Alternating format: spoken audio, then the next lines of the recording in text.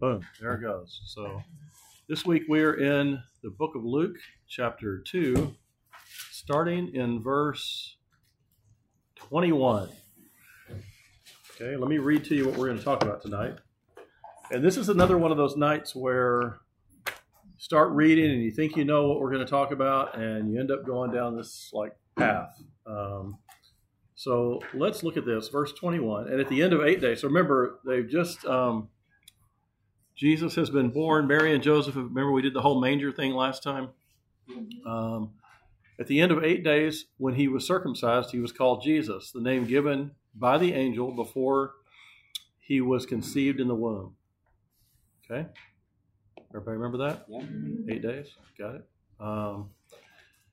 And when the time came for their purification, according to the law of Moses, they brought him to Jerusalem to present him to the Lord. And it is written in the law of the Lord, every male who first opens the womb shall be called holy to the Lord, and to offer a sacrifice according to what is said in the law of the Lord, a pair of turtle doves or 2 young pigeons. Okay?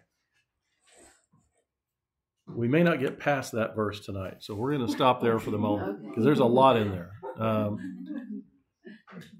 Okay, so to make sure you understand the timeline, let's go to Leviticus chapter 12. Leviticus chapter 12. Well, before we get there, let me just back up to what we just read. At the end of 8 days, Jesus was circumcised and given his name, right? Why did it take 8 days to do that? Because that was the law. Because God said so. Because God said so. And that's when the blood clotting happens, right? It has more to do with the fact that Mary could not have entered the temple prior to the seventh day because of her uncleanness related to having given birth. Oh. We'll talk about that in a minute. That's what our focus is going to be on, okay? They brought him to Jerusalem to present him to the Lord. Where did they come from? Bethlehem. Okay, all right. So Jesus is born. It's now 8 days later. They take him to the temple. And the reason they take him to a temple, Luke tells us, and when you see something like this explained in the Bible, it means he knows he's writing to Gentiles. Jewish people knew exactly why they were in the temple. They knew exactly what law told them to go there. They knew, because every woman that ever gave birth did the same thing. Only Gentiles would be confused about this, which includes us. So he says that at the time came for their purification, according to the law of Moses, they brought him to Jerusalem to present him to the Lord. Okay? As it is written, the law of the Lord. Okay? That happens to be in Exodus, let's say 13:9. Let's go there. Exodus 13:9. We'll get there. We'll get there. Don't worry. Exodus 13:9. What does that say? And it shall be to you as a sign on your hand and as a memorial between your eyes, that the law of the Lord may be in your mouth. For with a strong hand the Lord has brought you out of Egypt. Keep going. You shall therefore keep this statute at its appointed time from year to year. Keep going. When the Lord brings you into the land of the Canaanites, as he swore to you and your fathers, he shall give it to you. You shall set apart to the Lord all that first opens the womb. All the firstborn of your animals that are males shall be the Lord's. Every firstborn of a donkey you shall redeem with a lamb, or if you will not redeem it, you shall break its neck. Every firstborn of a man among your sons you shall redeem. And when in time to come your son asks you, what does this mean? You shall say to him, by a strong hand the Lord brought us out of Egypt from the house of slavery. For when Pharaoh stubbornly refused to let us go, the Lord killed all the firstborn in the land of Egypt, both the firstborn of man and the firstborn of animals. Therefore I sacrifice to the Lord all the males that first open the womb, but all the firstborn of my sons I redeem. It shall be as a mark on your hand or frontlets between your eyes, for by a strong hand the Lord brought us out of Egypt. Okay. So basically what God is saying is every firstborn male is mine.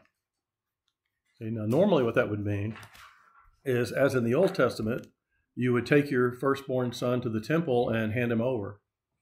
and he'd be raised as a priest, or he'd be raised in the temple, or he'd be raised by, he's to the Lord. This is to the Lord.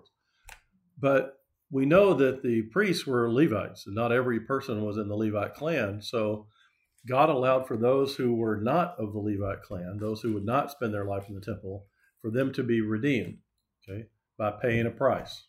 Okay? And that allowed you. So what you're saying is, God, I give you my son, but instead of me sacrificing my firstborn for the mission of God, I'm going to do this sacrifice in a manner of just offering, making an offering to you in his place. Okay, this substitutional offering again comes up. All right. Now, it's important to realize that only the male had that requirement. Firstborn male is God's. Okay, that's going to bring us into quite an interesting discussion tonight about women.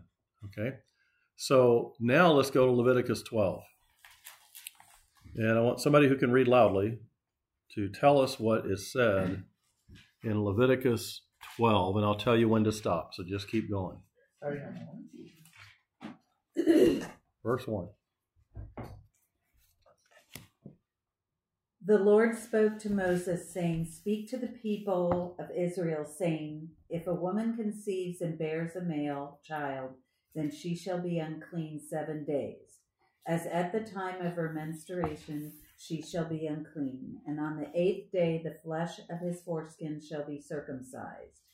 Then she shall continue for 33 days in the blood of her purifying. She shall not touch anything holy, nor come into the sanctuary until the days of her purifying are completed. But if she bears a female child, then she shall be unclean 2 weeks, as in her menstruation. And she shall continue in the blood of her purifying for 66 days. And when the days of her purifying are completed, whether for a son or for a daughter, she shall bring to the priest at the entrance of the tent of meeting a lamb a year old for a burnt offering, and a pigeon or a turtle dove for a sin offering, and he shall offer it before the Lord and make atonement for her. Then she shall be clean from the flow of her blood. This is the law for her who bears a child, either male or female. And if she cannot afford a lamb, then she shall take 2 turtle doves or 2 pigeons, one for a burnt offering and the other for a sin offering. And the priest shall make atonement for her, and she shall be clean. Okay. Everybody got the picture? Got it. Okay, so there's about 1 million questions in this little passage. Okay, so we have, the first thing is that anytime a woman had blood flow vaginally, she was considered unclean. And we're going to go into that quite a bit. But as with her menstruation, she had to go 7 days. Okay, at the end of 7 days, she could take a mikvah bath and be considered clean thereafter for the rest of the month. Okay. Now, if she had a child and it was a male, then she treated it like a menstrual period, 7 days after that. Okay. If it was a female, 14 days. Okay. That gets her through the immediate period of purification, right? But then after that, they have a longer purification that lasts either 33 days or 66 days. Okay. Now, there's an obvious difference here between having a male and a female. Okay. There's an obvious difference here between the first 7 days after you give birth to a child and the next 33 and then the time after that, right? And so we get in this passage, the first thing I want you to know is most people think that when Jesus, I think if I asked you this, you would have said yes. When Jesus came to be circumcised and they gave him his name, they had to offer 2 turtle doves. Right? There's a time difference of 33 days between those moments. Okay. She came on 8 days to offer Jesus and the circumcision and to do the 8-day show, which did include 2 turtle doves. But then 33 days go by, and now we're back in verse 22. There's 33 days between verse 21 and 22. That's what I want you to see. Okay? at day 33 or day 40 total, she's now considered pure, and she brings to the priest an offering. Okay? So when we get in verse 22, it says, and when the verse 21 says, at the end of 8 days, he was circumcised. He was called Jesus, the name given by the angel before he's conceived in the womb. Okay? Then, and when the time came for their purification, according to the law of Moses, they brought him to Jerusalem to present him to the Lord. Okay? So there's 33 days between those. Notice a couple things here. When the time came for their purification, who's they? Her husband is involved in it too.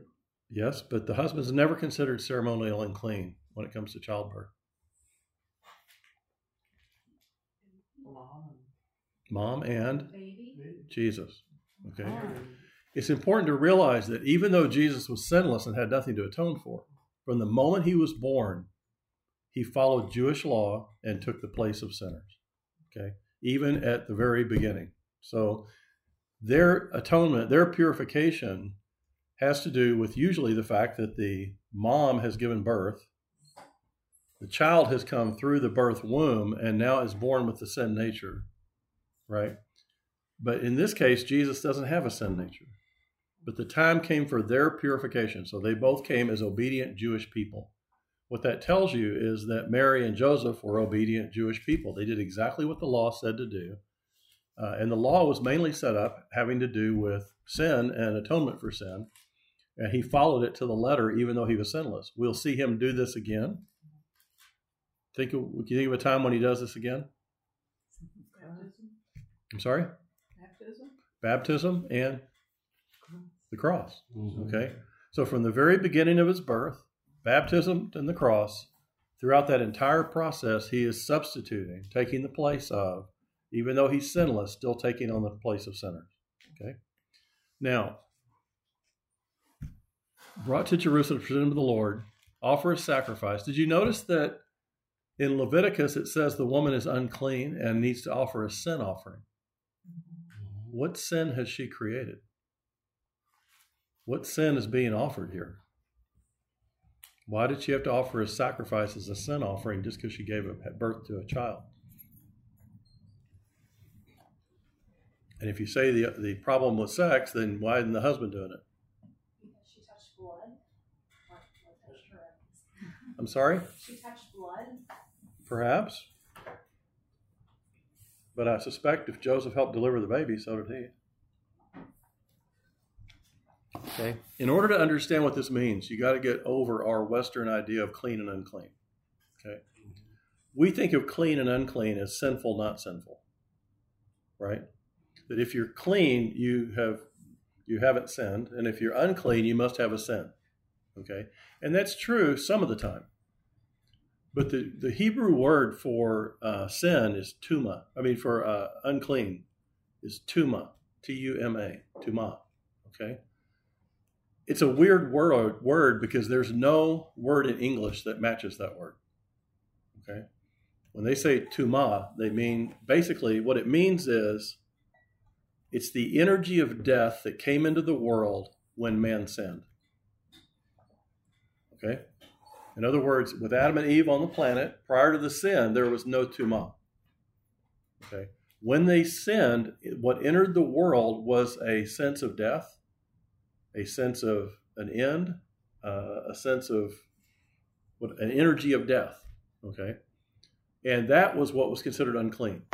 Okay, so to many Jewish people, sometimes what that word means is we are experiencing the energy of death that came with Adam and Eve's sin. Therefore, we are unclean. Not so much that we ourselves may have sinned, but the presence of the lost potential of pure life has now entered or been around us. Okay? So let me give you an example. Tuma is what Adam and Eve brought into the world when they took the fruit of the tree of good and evil. It's the loss of spiritual power and potential from being separated from God. You can see why we don't really have a good English word for that, because it entails a lot. What it means is that not only did sin enter the world, but with it came tuma, which was basically the essence of loss of connection with God, loss of potential, loss of the Holy Spirit, death in the world. It incorporates all that. Okay, there's clean, Adam and Eve before sin, and then there's tuma. Okay, now tuma is independent of your action. You could be experiencing tuma because you happen to be in a certain place where that's evident. So let me give you some examples. Since unclean or tuma was considered to be distance from God, the greatest form of tuma on the earth is a dead body. Okay, you know, in the Bible they're always told, don't touch a dead body. You'll be unclean forever if you touch a dead body, right? The reason is when a human dies, every spiritual potential they had dies with them, and there's a vacuum that occurs. Okay, in other words, the greatest expression of tuma is a human that had the potential to be eternal and has now died without that potential being fulfilled. Okay, there's no greater separation from God, right? Does that make sense? And so their body becomes tuma. It becomes the ultimate separation from God. Okay, am I making sense, or are y'all just like looking at me? You get it? Okay. Mm-hmm.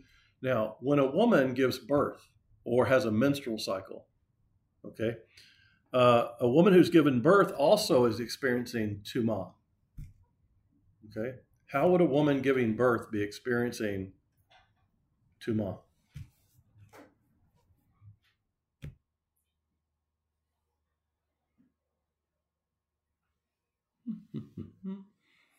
Okay, let me tell you, because it's not easy.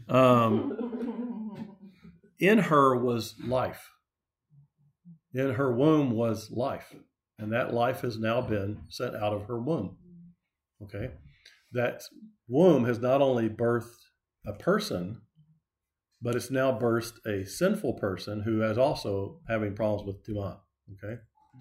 But there's a sense in that woman that's because she's delivered a baby, that life that was in her that had full potential has now been born into a sinful world with a sin nature. Okay, therefore, the child and her in many ways have experienced a separation from God because of sin. Make sense? Okay. Now, if you look at this, let me see where I want to go. The other thing is that since she has given birth and brought a person into the world, right, she has added to the world's tuma. In other words, now another human being is here separated from God, born with a sin nature, ready to sin. Okay? Does that make sense? Okay, so the word unclean here is not that she's necessarily sinful and done something horrible. It's that there's a loss of potential of God-given life. Okay? Now, if she gives birth to a male, the tuma can't replicate without the help of a female. Okay? Okay, here's the deal. So the way they look at it is if you give birth to a female, you have added to the tuma because that child can now give birth and continue it. Right, okay. A male child cannot do that. Okay? So it doesn't have a lot to do with men and women. It has to do with, are you propagating a life that continues separation from God? And the Jewish people aren't condemning it. They're just recognizing it. Okay? So to them, when they look at, the world and you look at Mosaic law, God says, look, if you had a child and it's a male, do this. If it's a female, do this. And the reason is it's not a sin to have a female, but they recognize that having a female increases the world's tuma, or separation from God, because they can propagate another sinful child. Does that make sense? Mm-hmm. Okay, now, a man is also considered to be in tuma after sexual intercourse. Okay? The reason, his sperm has left his body. The potential of life has gone out. Okay? So both a woman and a male, after sexual intercourse, are considered in tuma. Okay? They cannot go to the temple. They cannot worship. They cannot do anything up until the evening after they've had intercourse. Okay? So they're considered unclean. Jewish people are not allowed to have intercourse on the holy day. Okay? that clearly distinguishes them from the Canaanites, who had sexual intercourse as part of their religious experience. Okay? So one of the things that set apart Jewish people from all other religions at that time was the separation of sexual activity on holy days. Okay? There were several days when they were not allowed to have sexual activity. One is any Sabbath. Second is Yom Kippur, the High Holy Day. Third is a celebration, if you want to call it that, in August. That's the National Grieving Day of losing the temple, of all those sorts. There's no joy on that day. It's a no joy day. It's called Baharat, I think. So there's certain days that you just, they did that. Now, now, in the same way, when a woman has a period, okay, the potential for life has left her body again with the egg. Okay. When you understand Tumah, you understand in many ways what they're trying to tell you. Okay. So when she's had a menstrual cycle, there was a full potential of life that didn't get fulfilled. Yeah. As a result, that potential has left. The potential for another Messiah, the potential for a child, all those sorts of things. Not that it's her fault, but this purification is based on Tumah, not on sin. Okay, so anytime God's full potential and presence has left, you're in a sense of unclean. You're a reminder of the fallen state. Okay, and so it does happen to men. It happens to women. Okay, now after the time of purification, you had to bathe in a ceremonial bath. Okay, the ceremonial bath had nothing to do with getting clean. In fact, you had to scrub yourself from head to toe before you got in the water. Okay. So they're completely clean when they get in the water. It's very much like baptism, okay? And the idea of the mikveh, or the bath that they would go in, was that basically now that you're clean, you're re-entering the womb from head to toe and emerging in life for the next 3 weeks without tumah. Okay? So they had to bathe from head to toe. They couldn't take anything in there with them. All clothes off, all jewelry off, nothing that would impede the ability of God to fully cleanse you from head to toe. And there had to be somebody there to watch you, so that if you touched the side of the mikveh or you didn't completely get underwater, they would declare you unclean. Okay, so that's basically how that worked. Today, there are many Jewish women in very Orthodox synagogues who have mikveh baths once a month. Basically, that's how they do that. And one of the things, I'll just read to you that one of the rabbis wrote years ago, talking about the mikveh. Water represents the womb of creation. When a person immerses in the mikveh, he's placing himself in the state of the world yet unborn, subjecting himself to God's creative power. It removes tumah. We submerge after contact with death or loss of life or the potential of tumah, we submerge ourselves in a substance from which life emerged. Okay, now, in order to do that, the mikveh it's supposed to be rainwater. That's what it means, mikveh. Today, mikveh baths aren't rainwater, but they are two baths. One is rainwater, one is chlorinated pool water. Okay, they are connected through a pipe. Okay, so that they can fulfill the rainwater requirement, but still stay healthy through the pool chlorine requirement. Okay, just so you know that.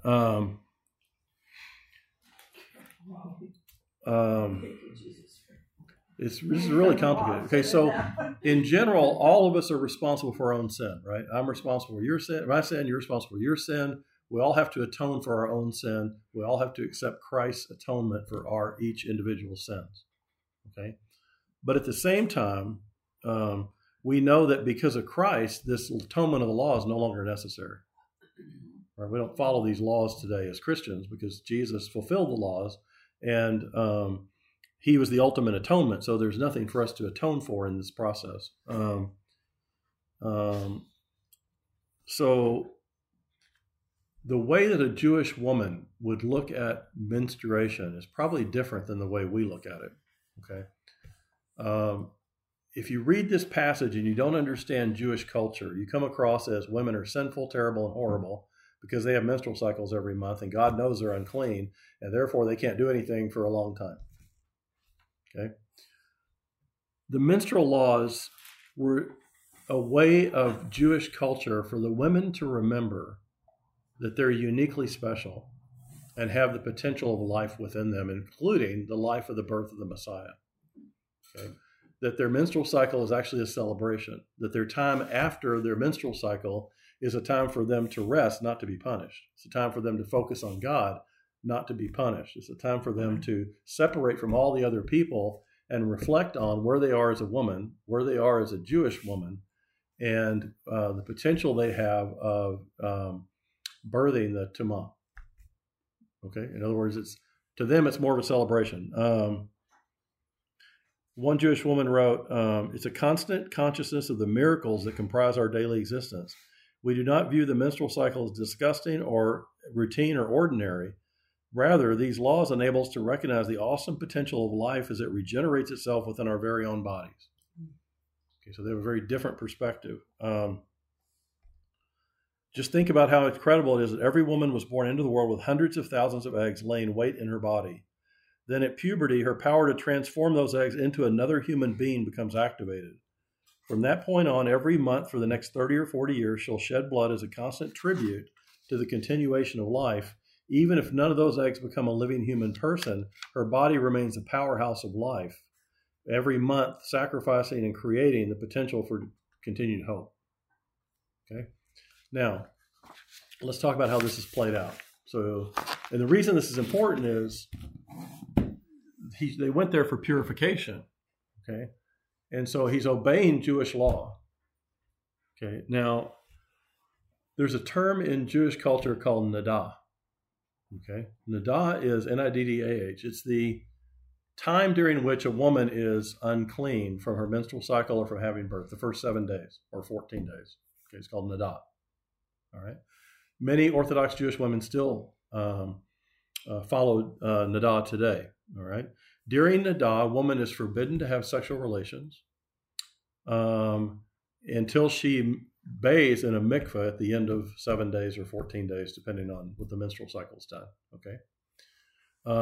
She has to avoid physical contact between her and her spouse. They have to sleep in separate beds.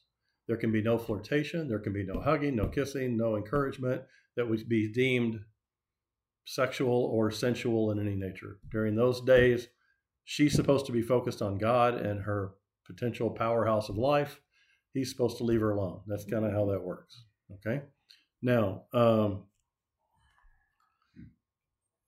she begins her 7 days when she first sees the flow of menstrual blood. Those 7 days, at the end of 7 days, she is to examine herself and make sure that the bleeding has stopped. Okay. In fact, they would naturally wear very white undergarments because they had to be sure the cycle had stopped. If there was bleeding that didn't seem to be related to uterine flow, then that didn't count. Okay. But if the bleeding was felt to be a normal menstrual cycle, then they had 7 days they had to watch. And at the end of 7 days, if they had no more bleeding, then they would basically go to the mikveh, purify themselves, and for the next 3 weeks have no restrictions. Does that make sense? However, so let's just go through that. A woman who's having a regular menstrual period is yoledeh. A woman giving birth or having a miscarriage is another name, zava. And zava is a woman with irregular flow of blood. Okay, so you had 3 different possibilities: normal menstrual flow, childbirth or miscarriage, irregular menses. Okay, now, irregular menses were a big problem because what happens is if your period is irregular, it's considered not to be normal blood flow of the month, then you had to wait 14 days to prove that it was fine. Okay, many women with irregular blood flow could not wait 14 days without it starting again. Thus, the woman who'd been hemorrhaging her whole life and was unclean reached out to touch Jesus and got his hem, if you remember that. She likely had not been interactive with anybody and an outcast almost her entire life because her urine flow never stopped long enough for her to be considered pure and to be in a mikveh. Does that make sense? Okay, so the rabbis during Jesus' time had a hard time telling between a woman's normal flow and irregular flow. Okay, now God's law says separate them. Okay, you should be able to separate normal flow from irregular flow from birth, childbirth, right?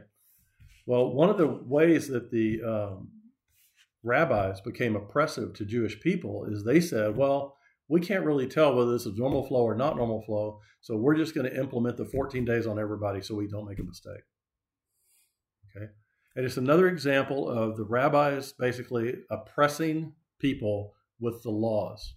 Okay, now what that effectively did is, and the reason that it was offensive not only to God but to God, is if you wait 14 days after your menstrual flow has stopped, there's a good chance you've already ovulated, and the chance of getting pregnant that month are much less.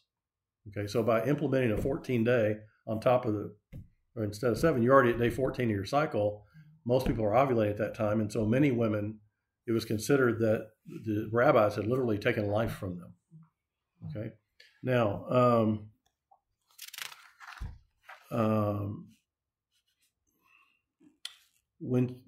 if she is having problems with irregular flow, then she has to count off 7 days, and then she has to wait another 7 and not bleed to give her the 14 total. Okay, she has to establish that the bleeding has ended, and then during that entire time, all the restrictions are on her. Okay, if at any point during that time she bleeds, it starts over again. Okay, so you can see the hemorrhagic woman had really been an outcast her entire life. In case you're wondering, the mikveh is open every night of the year except Yom Kippur and Tish B'Av. That's the one that's the mourning, where they mourn the loss of the temple. They mourn the things that have happened to Jewish people. It's a very solemn day. It's a pool of rainwater. I talked about that. Now, a lot of people read this passage and their first question is, well, why men versus women? What did women do that make it last longer? Why are they being punished? Okay. If you understand Tamah, you understand exactly what the potential is. So we read it here. The time came for their purification according to the law of Moses. They brought him to Jerusalem to present him to the Lord. Okay. That's the firstborn requirement. He's the first person to open the womb, the first male. He belongs to God unless something is sacrificed or paid for in his place, where he's God's firstborn, but he's given back to the parents to raise in a godly manner. Okay. Then it says, and to offer a sacrifice according to what is said in the law of the Lord, a pair of turtle doves or 2 young pigeons. Okay, what does that tell us? That they're poor. Okay. So I want you to picture sort of what's happening here. Jesus is born.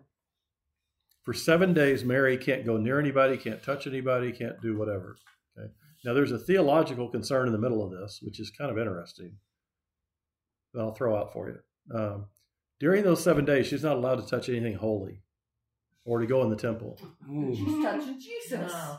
Yeah. A lot of people can't figure that out and don't have an answer for it. Okay, he is holy. He's perfect. Yeah. So I'll just throw it out there so you can think about it too. But in theory, she's not to touch anything holy. She's not to go to the temple. She's not to have relationships with her spouse. She's supposed to be theoretically an outcast almost, where she's supposed to get alone with God and think about the potential of womanhood, I think is basically how you would describe it. Okay. So that's one thing. She was alone with God. Yep. Now, the other thing is that it's interesting because this passage on women and their menstrual flow is Leviticus 12. Okay. Leviticus 11 is all about all the filthy, dirty animals. And Leviticus 13 is all about people with leprosy. Okay, so sandwiched between unclean animals and unclean lepers is this passage about women and their menstrual flow. Okay, now I'm probably the only pastor who speaks about women and their menstrual flow theologically, I would guess. But the point is that God had very specific laws that had to be followed. Okay? And Jesus came to fulfill the laws, not to abolish them. So Mary and Joseph followed every rule that they were to follow as a Jewish couple raising a Jewish child. Okay? In addition to that, from the moment Jesus was born, he was treated as if he was the firstborn of Joseph. Okay? In other words, they didn't do anything differently with him because he was born of the Holy Spirit. He is different, but he's following the path of Joseph's firstborn child. Okay? Now, the couple things about, let me just see if there's anything here I haven't said. Yeah, not really. Blood flow throughout the Bible is considered a cleansing process. Okay, we're covered in the blood of Christ. Women's menstrual flow is considered, the blood itself is unclean, but the process itself of ridding your body of life potential lost is a cleansing process. That makes sense. But there's a couple of questions I think that come up. Why is there a sin offering here if there's no sin? Okay, in other words, they clearly are told they have to make a sin offering before the Lord. And you look at them and you go, okay, well, she had a baby. Jesus hasn't done anything. And yet, it seems a person's unclean and suffers something for which he or she is not responsible. What's the sin offering? What's the sin offering to cover? The sin that will happen. It's the global sin of Tumah. The unknown sin. The global sin. In other words, we're all responsible for the fact that Tumah is in the world. Every time a child is born, we all suffer in the sense that that child is born a sinner in a flesh nature with the potential to be against God. Okay? Because remember, in our natural state, no one turns to God. Every child is an enemy of God at birth. Okay? So, y'all remember the sermon on Easter where I put up the picture of the really pretty baby and talked about how this child is an enemy of God? Okay. In any event, the point is that, yes, sometimes we have our own sin that we're responsible for, and we have to atone for it. We have to confess it. We have to tell Jesus take our place. But there's also the responsibility we have of being part of a global sinful process where Tumah has been basically taken from the world. Just like you may not sin, but you could be damaged by other sinners who are sinning. In other words, you're not protected from global impact of sin. Okay? And as believers or as followers or of godly people, we're not totally protected from the concept that sin is here, it's a born nature, it's a flesh nature, and they offer these sacrifices not so much because they're unclean, but because we're recognizing that sin is in the world, it's still in the world, and every birth needs to be atoned for. Does that make sense? Mm-hmm. Okay. Now, you look at these passages, and the first question people always ask is, why are these people being declared unclean for things that they really have no control over? A person with a skin disorder has no control over getting a skin disorder. If a woman having a menstrual cycle is clearly not, she's not doing anything wrong. What wrong is committed? And basically the answer is those things represent in many ways the fallenness of man. There's disease in the world because we live in a fallen world. Okay? There's loss of Tumah in various places because we live in a fallen world. Okay? The ultimate being death, particularly death of a non-believer. That's the ultimate essence of Tumah, somebody who dies without the potential of reconnecting to God. Okay? Then you have menstrual flow, the loss of the egg, sperm flow, the loss of the sperm, and you have different things that represent this sort of loss of Tumah. Okay, yeah. Is it the same idea that the Catholics? I know when I was going to Catholic school, of original sin. That's what the Catholics. Yeah, it would be similar. What we would say, I think, is that it's we're all responsible for the ultimate sin of Adam and Eve.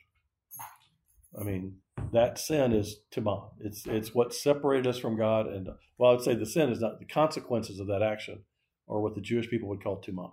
It's the sense of lost potential, allowing for sin, allowing for death. It's the distance between Adam and Eve prior to the fall and Adam and Eve immediately after the fall. Okay? And if you notice, there's several things that happen after the fall. One is that they're naked and now ashamed. Okay? Tumah does that. Okay? You didn't even know there was a problem until then. Okay? Sex was pure without any kind of problem. And now all of a sudden you're both naked and ashamed, and you're allowing Tumah to interfere with that relationship. If you think about it, childbirth itself is part of the curse. Right? I mean, Yes, it is. childbirth is part of the curse. It's also a blessing. But the pain of childbirth is part of the curse. Right? Okay. And so it's not too surprising that childbirth in some way is related to the fall. And some people argue that because childbirth is part of the curse, and because women sinned first, therefore the extra time is to cover for the women. But it doesn't really fit that. It's Tumah, I think. I mean, you could say every time people can't explain something, they go, well, Eve sinned first. Yeah, well, but you sinned 4 billionth and 30th, and it doesn't matter that you still sinned, right? So, so man is born a sinner by virtue of being a child born in this world, right? And so when you ask the question, why should I be unclean for a condition I didn't cause? The answer is because you've inherited a sinful nature from Adam. That's the easiest way to look at it. And most things that make you unclean are things related to the fall. Okay? All sickness and death. Okay? There wasn't any disease, there's no leprosy, no skin diseases, nothing before the fall. Okay? Unclean animals. There were no unclean animals before the fall. Remember that the fall of man impacted all of creation. Okay? It impacted everything. All creation groans. All creation is under the weight of sin. Our world is a different place because of our sin. Okay? Childbearing is related to the curse put on, related to sin. Sex became distorted and diminished because of the fall, to the point that Adam and Eve were naked and ashamed. The view that sex was dirty didn't come from God, it came from man. And it has been, no pun intended, bastardized.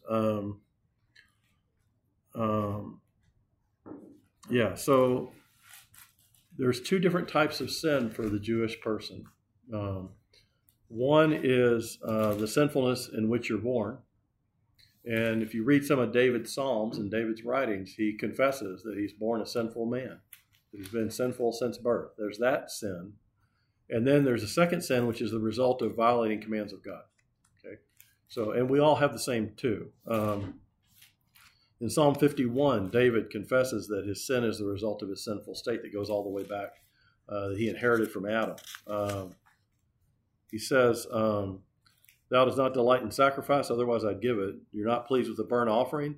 The sacrifices of God are a broken spirit, a broken heart, O God, thou wilt not despise. When delight in righteous sacrifices, burnt offerings, and whole burnt, then young bulls will be offered on the altar. And he goes on, he talks about the fact that he is from birth been a sinful man. Isaiah basically says, woe is me, for I'm ruined because I'm a man of unclean lips. I live among people of unclean lips. My eyes have seen the King. And it's interesting that later on Isaiah will speak of man's best efforts as filthy rags. Okay? Isaiah 64:6. And the term filthy rags that he uses in Hebrew is menstrual cloths. Okay? So what he says is that our best efforts, the best thing we have to offer God is basically menstrual fluid. And so one thing I do want to talk about a little bit is that the law could pronounce a person unclean, right? but it has no provision to make them clean. Okay? They can atone for the consequence of it, but they can't cleanse anybody. The priest could declare a person unclean, and could pronounce a person clean, but couldn't cure the condition for which they're unclean. Okay? In other words, the problem with all these things is there's a problem, and we can atone for it, we can lay things on top of it, we can do things to try to cleanse ourselves, but the reality is the problem still exists. Okay? And the priest, the law, there's nothing to fix the problem. Okay? That's why Jesus came to meet the unclean. Okay? Pharisees often said, why are you hanging out with unclean people? Why would you touch a leper? You're now ceremonially unclean. Why would you do these things? Well, the point is he came for the unclean. Okay. When he was crucified as one who's unclean. Okay. When you were crucified or when you were punished outside the gates to show that you were not part of the Jewish culture. You were basically unclean. So at his crucifixion, they see him as unclean. And the irony of that, of course, is he's the one that went to those who were outside the gates. He's the one who would cleanse people, and he was the only one that had the power to solve the problem that caused it in the first place. He's the only one that could undo Tamah. Okay, so from the time Adam sinned until the Holy Spirit returns, the Messiah comes, right? The world is basically under the struggle of Tamah. Once somebody has the Holy Spirit, that problem goes away. That makes sense? Because now the loss of potential is gone because all the potential has been restored through the Holy Spirit, through Jesus.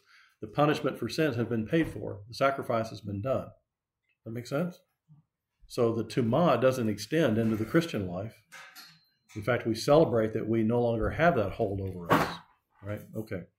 So, and Jesus actually solves the problem.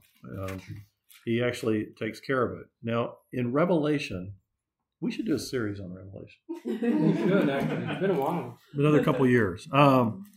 There's a number of things which will not be there that we've known on earth. Can you think of things that won't be in heaven that we've known on earth? Death, okay. Doctors. Marriage. I'm sorry? Marriage, okay. Well, except to Christ. Yeah. No sun or moon, right? There won't be a sun, there won't be moon, no ocean. No sickness, sorrow, death, no curse. No tears. Because it'll be wiped away. How does that work? I guess. Huh? They'll be wiped away? Right. There'll be tears of joy. I mean, if there's tears, there's going to be tears of joy. This is the way it's going to be. And then here's what is in Revelation 21. And in the daytime, for there shall be no night there, its gates shall never be closed, and they shall bring the glory and the honor of the nations into it, and nothing unclean, and no one who practices abomination line shall ever come into it, only those whose names are written in the Lamb's book of life. So those who've surrendered to God are forever clean. Temporary covered in sin, but clean. Peter says, why do you wash my feet? Well, because the rest of you is clean, Jesus says, right? I'm only washing your feet because you picked up sin along the way. You're clean on the inside. You're clean that way. I don't have to do that. And then he says, if I don't do this, have you no part with it? The point is that we have sins that we have to account for, but we have to recognize that the tumah, the loss of connection with God in our sin, is only fractionally represented by unconfessed sin. Okay, when we confess sin, we're brought back into the presence of God. Right? Okay. Now, it's also, I think, important to say that Christ's death solves both the problem of sin in the Old Testament and the New Testament, the law and the New Covenant. And then another thing I want to throw in, I wrote this down. No one's going to go to hell because Adam sinned. Okay. The reality is Adam did sin, and the reality is we are lived in a sinful world with sinful nature. Okay. But we go to hell based on our own actions. Okay. Our own disobedience. And the only reason, though, anyone would go to hell is because Jesus offered to atone for that, and they rejected it. Okay. So there's two problems. One, I've chosen to sin myself, and second, I've rejected the answer, the solution. Okay. The self-righteous scribes said Jesus was unclean, and they basically crucified him outside the camp. It's basically, if you look at the scriptures, they took him outside the walls, they put him on a hill, they crucified him there. It's interesting, though, because the unclean are the ones that came to Jesus. I mean, he was constantly being bombarded with criticism from the Pharisees for not upholding the law, for not obeying the Sabbath, and for touching and healing people who were unclean. Okay? And in many ways, what Jesus said was, "You hypocrites, you're only trying to cleanse the clean. You know, you're going to people that you think are okay, and you're hanging with them when you're not going out to the people that actually need to be cleansed." Mm-hmm. It's the famous passage where he says, you know, all the sick need a doctor. You know, he basically talks about that his job was to touch the unclean. So the woman that's hemorrhaging, she doesn't need more atonement. She doesn't need more awareness of the tamah of her life. She needs to be cured. She needs to be healed. Okay, now if you notice that story, she's healed through total faith. She reached out and touched him. He didn't even know she was doing it, right? Mm-hmm. But she reached out in faith and said, if only I can touch his garment, I'll be healed. Okay, now she knew. And that's why when he said, who touched me, she didn't say a word. Because she just made the holiest man on earth unclean. By her saying it was me, I'm a hemorrhaging woman. I shouldn't be within 10 miles of you. I should be far, far away. But she's unclean. And now he's unclean. And it bothers him zero. So it's important when you think about that story. There's several times in the Bible where Jesus couldn't, like for instance, when he went to talk to the Samaritan woman, right? First of all, the one thing he could not do is drink from the same cup of a fallen woman. He'd have been considered unclean. Okay? So even though the whole discussion is about give me a drink of water, he couldn't drink it if he was following the rabbinical laws. And so it's interesting that the wicked, the evil people of the world flee from the presence of God. The sinner that's repentant flees towards the presence of God. And that's really what you see in the Old Testament. There's an interesting thing we're going to get to in Luke chapter 5, so I don't want to blow it too much now, but when Peter saw Jesus, he fell down at his feet. And he says, depart from me, for I'm a sinful man, O Lord. Okay, so when Peter sees Jesus, he hits his deck. Peter fell at the feet of the Lord, but at the same time is drawn to him. It's a great paradigm when you think about it. He falls at the feet of God. He says, I'm in the presence of God, I'm unclean. God, you should flee from me. But at the same time, he's drawn to him. Okay? It's an incredible kind of paradox. Yeah, so that's kind of cool. Let's see.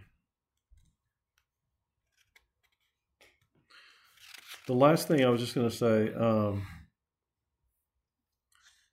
two things. One is, just as they had to make sacrifices for tamah, that's the global sense of sin in the world, and they themselves individually may not have done anything specifically sinful, we live under that burden as well.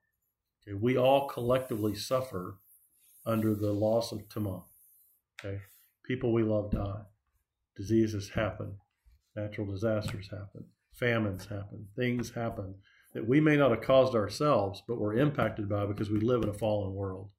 Okay, and so part of following Christ is recognizing that things will happen to you that are not your responsibility. They happen. And they're independent, and not everything that happens to you is sinful. Okay, in other words, in the Bible, they kept asking, is he blind because of his parents or because of whatever? It's not what it was about. There are people born blind because God needs them to be blind. It's just that simple.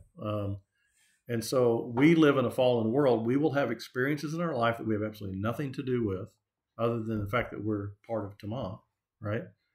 And they happen because there's sin in the world. Okay. In fact, Christians are probably, this is my view, more susceptible because they're expendable. You know what I mean? Mm-hmm.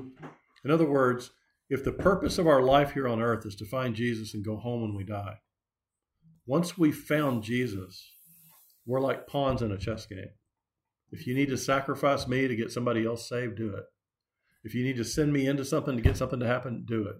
Because I'm already saved. I've accomplished the mission on earth. And as soldiers, my job may be to lay down my life for other people, just like Jesus did. Okay? So we're not promised at all a wrinkle-free life. In fact, we're promised probably the opposite. Yeah. That things are going to happen to us that advance the message of God because we're expendable. Okay? And when we say, God, take my life and do whatever you want with it, that's what I'm talking about. There are going to be times when that happens to great people, well, sinful people who found Christ. And you're asking yourself, why'd you take them, God? It's going to happen. And it's part of this overall sense of Tamah. And then I think the last thing I was just going to talk about is people who follow Christ and do what Christ did should be going to the unclean. I mean, They should be going to the unclean. They should be going to the people that everybody else has overlooked. They should be going to the people that suffer the tamah, still have the potential, but are about to become dead bodies, right? The greatest loss of all is the loss of potential of what God could have done. So Christians by nature are called to do what Christ did. Okay? In our world, there are people who live their Christian lives like Pharisees. Okay? I'm not going down there. They stink. They'll throw up. They'll kill me. They hate me. They're whatever. Okay? And they live their Christian lives like Pharisees. And then there's people who are following Jesus who go to the unclean, who go out of their way to reach the people everybody else has overlooked, who go to have dinner and to engage with people who the world's given up on, but God is like, that's when I sent you here. Okay? So in our lives, part of our challenge is we should be following in many ways what Jesus did and going outside the walls. And whatever walls those are. And what I mean by that is all of us have created our wall of safe zone that defines our friends, our family, the places we go, the people we see, the way we engage, what we're willing to do, what we're not willing to do. And we normally pray within that zone. Okay, God, if you want me to do anything in this zone, I'm all in. But then if he asks us to go outside that zone, okay, then we start getting challenged. Okay, and here's the issue. I say this a lot. Most people never experience the supernatural, miraculous things of God because they never go beyond their own walls. They stay in the area where they're comfortable, where they feel like they're under control, where whatever God asks them to do, they can do of their own power. Because honestly, we don't want God to be embarrassed, right? So I'm only going to pray within the area that I can actually accomplish. Yeah. I'm not going to pray for God to show up and do something amazing. I'm not going to pray for, God, if you don't show up, I'm going to look stupid, right?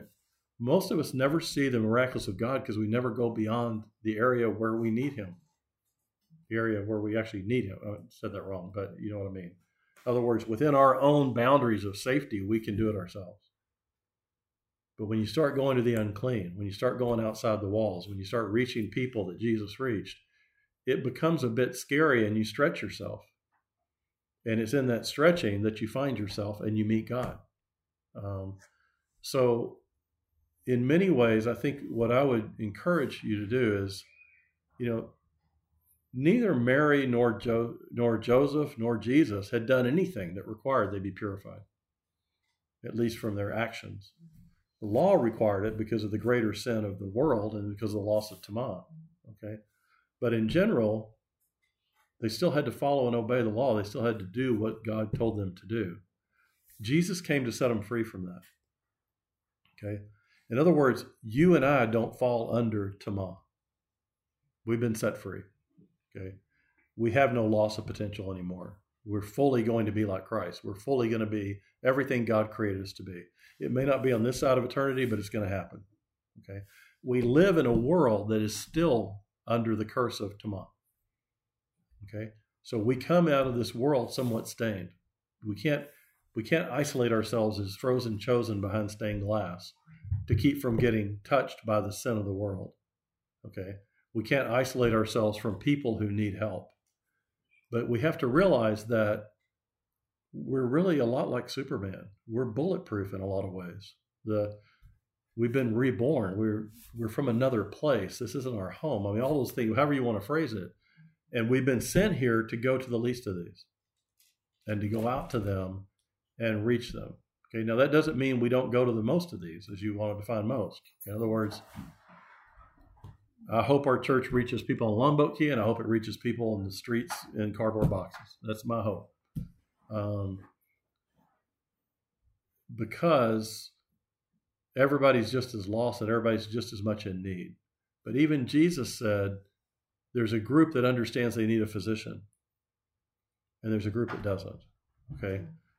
Most people who are sleeping in boxes are much more open to the gospel message than people sleeping in billion-dollar homes out on Longboat. All need to be saved, but there's a group that could come to. Okay, now, our job as believers is to reach everybody. Okay, and to really see ourselves as, why am I here? I'm here to help people who have lost the potential of God because of man's sin. I talk about it as they're refugees from a war they don't even know is going on.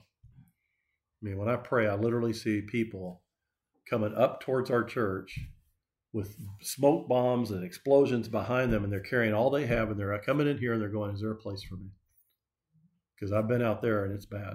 And they don't even know there's a war. They don't know what's happened to their lives. They just know it's been destroyed. They just know that something really bad has happened to me. And I suddenly woke up and realized I'm in a battle and I've lost.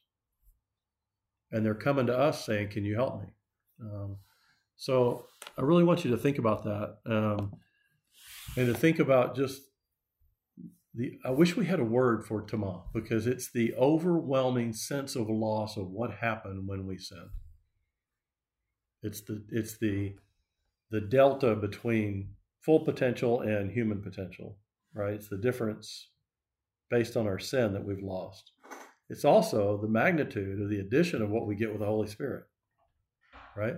If you can understand how much we lost through sin, then you also understand, therefore, how much we gain through surrender and atonement in Christ, right? So this brings sorrow, this brings worship. That makes sense. Mm-hmm. Any thoughts about all this? He talked for a whole hour about menstrual flow. Well, what's interesting is in the modern age, we think of menopause like, yes, finally. They must think of like, I no longer have the thing I didn't want to get into, because it could take a very long time to talk about, is, well, we're going to leave anyway. I'm just going to tell you, is the way a Jewish woman felt when month after month after month she could not birth a child. Yeah, Elizabeth. I mean, because in our culture, you know, a lot of women may not want to birth a child. In their culture, that's all they wanted to do. I mean, it was everything. For a woman to have a child was everything. And to have a male child, even better. But, you know, and you read in the Old Testament where God closed their womb and opened their womb. Okay, so they very much saw part of that tamah, that loss of potential, could be a curse on them for the things they've done, or God's random choice to do it. So they saw it very differently than we did. At menopause, they would be very, very sad if they didn't have a child. At the same time, though, it was unusual for a woman to have a child after the age of about 32 or 33. That women having children after 40 is a new thing for us. So in any event, so when you understand, because everybody goes, why did you just spend an hour on this? Well, the reason is, if you understand this, then you get to passages like we read earlier where Elizabeth suddenly is going to have a child. And you begin to understand what that really meant to her. I mean, it really meant enormous to her that now her whole life she never had a child. She was the wife of a priest. She never had a child, and now she's having a child. It really does put into perspective, when you understand their culture, a much better understanding of the stigma that comes with being a faithful wife who's done everything with God but somehow hasn't had a child. They would read that as, you're doing something you shouldn't have done. You have an unconfessed sin. You have something wrong with you. Their culture was just as screwed up as ours is. It's just in a different way. So, any other thoughts? Yes, sir. This might seem trivial, but I can't get past it. Go for it. New Living and ESV use the plural, their purification. Every other translation uses the singular, hers. Yeah, it's plural. Where's that distinction? It really looks plural to me. I looked at that word in particular. It looks very plural to me there. Now, the point is that there really is only one person there who necessarily needs to be purified, and that's her. Well, I like the underlying implication of using the plural, but I was But looking because mine's in mine, it uses her, but in the concordance part of it, it says they. Yes. So it speaks to both. There. Well, Let me I'm just look kind at of something. hung up on that too because, I mean, is it are we to assume that she had no help from Joseph in childbirth? Because No, she had total help from Joseph. I would think, at least some level. well, then why wouldn't he be unclean? Yeah, Because the question- in Leviticus 15, you get into Right. what happens. Yeah, I mean, to it very well could be, or it could be he had nothing to do with the birth and he just stood by and watched. I just can't. I can't bring because there were maids. But even if you go back to birth in 1950, the man was like an enemy of the birth process. But he was the only one. No, he was he the wasn't. only one He wasn't there. the only one. I taught last week, 2 weeks ago, that there were probably 5 nursemaids delivering that child in that house. Okay, I missed that. So yeah, go back and listen. It's very fascinating. I talked about how he wasn't born in a cave and he wasn't born in a bunch of horse stabled. He was born in a home in a living room, basically, with other women who were helping. So so that's basically that part. Let me just hit this real quick and see if I can come up with that word. Okay, so their purification, 92.11. I checked King James first because I know it's going to be more verbatim, but New King James and NIV all use a singular. Yeah. Let me just pull it up.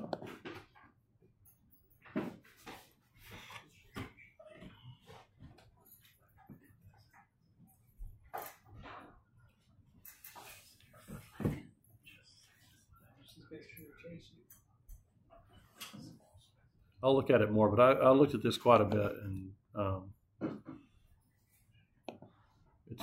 think it's plural.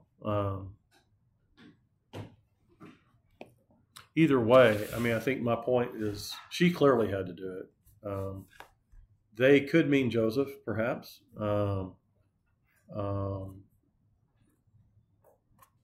But Joseph, most men had nothing to atone for at the birth of a child. You didn't see them going to the temple after the purification time to do that. And there's no commandment related to the man's role in childbirth or birthing. So, I don't know.